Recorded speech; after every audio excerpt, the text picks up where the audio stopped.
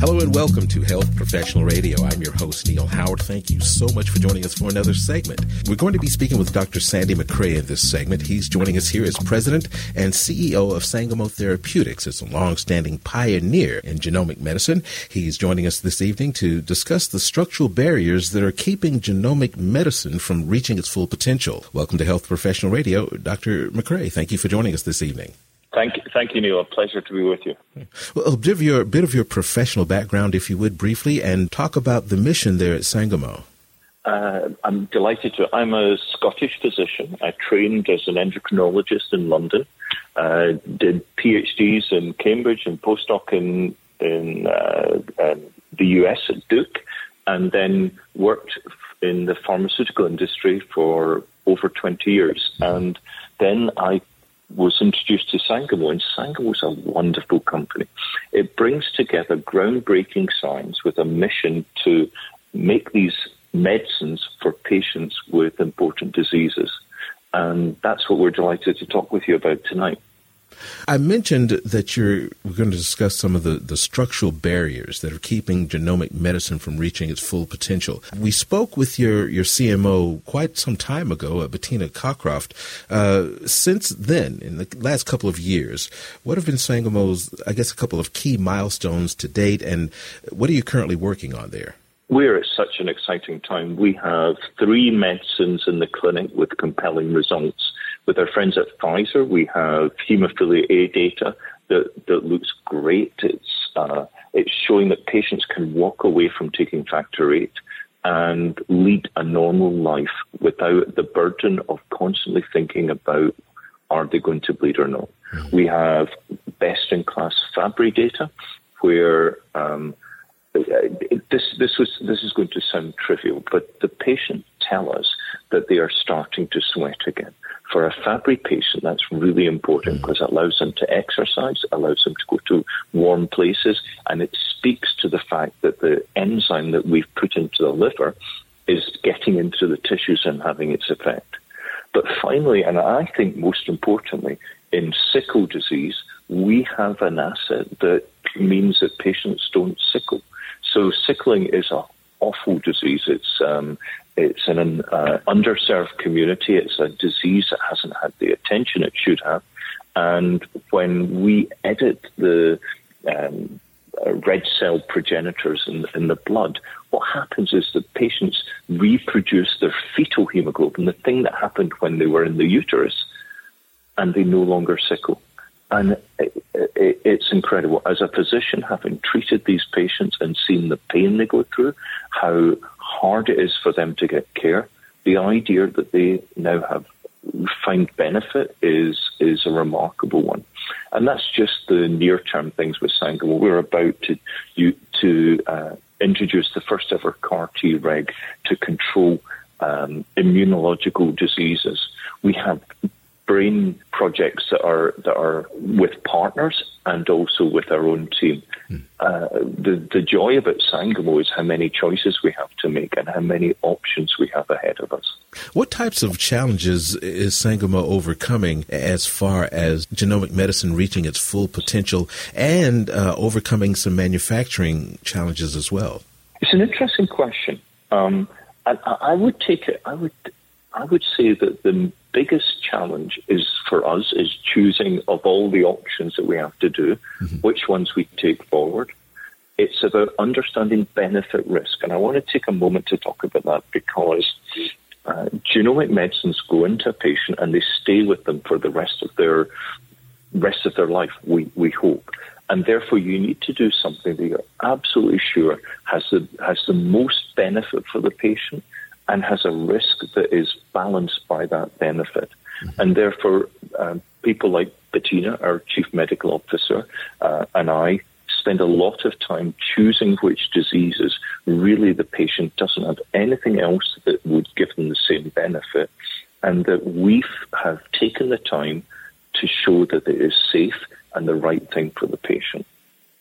What are the other challenges we have? We have challenges of delivery. So our technology works always when we do it in a test tube. It works at high doses in animals. In humans, the challenge is, can we get it to all the tissues? So at the moment, we can get our medicines to the liver. We can get our medicines mostly to the brain. But there are patients out there, people out there that have diseases of the lung or the kidney or the heart that there just currently isn't a good way to deliver to those organs. That will be solved. In my lifetime, in our lifetime, Neil, that will be solved. And when that happens, a whole new range of medicines will open up for genomic medicines. You spoke about what's happening currently. What are some future milestones that you're looking forward to? I am so excited about the CAR-Tregs. We acquired a company in France in 2018, and we've been working diligently with real experts in the field. And as we do that, there's now 7 different competitors appearing at our site. We're in front. And we have a technology that for patients with multiple sclerosis, for inflammatory bowel disease, for perhaps even diabetes in the future, we hope that we have something that will go in and be able to coordinate and control the inflammatory process and help these patients avoid taking the whole panoply of drugs that they have to do now, so as we can reset their autoimmune system. We have partnerships with Biogen to look at Alzheimer's and Parkinson's disease, with Novartis with autism spectrum disorders. And really, in my time in medicine, we've moved from a kind of phenomenological, what the patient says version of disease, to really understanding the molecular basis, the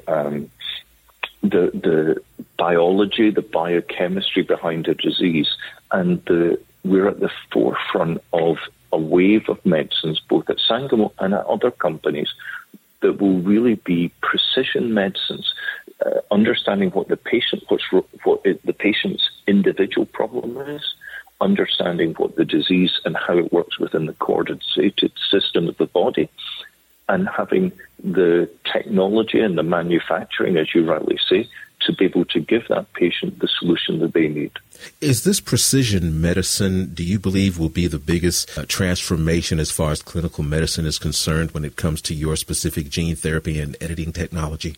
Yeah, it's really important. The idea that all of us that have hypertension, high blood pressure, have the same high blood pressure, is a kind of 19th century version understanding of medicine.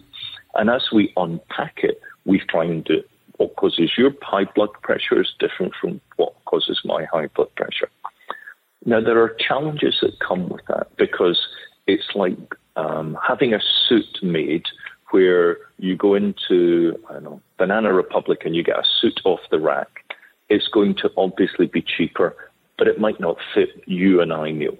Whereas if you go into a high-end tailor, he or she will give you a suit that fits you perfectly and me one that is perfect for mine. Mm-hmm. And what we as a society, as an ecosystem, need to agree is, how often is it important that the suit fits just perfectly and is the right one exactly for you?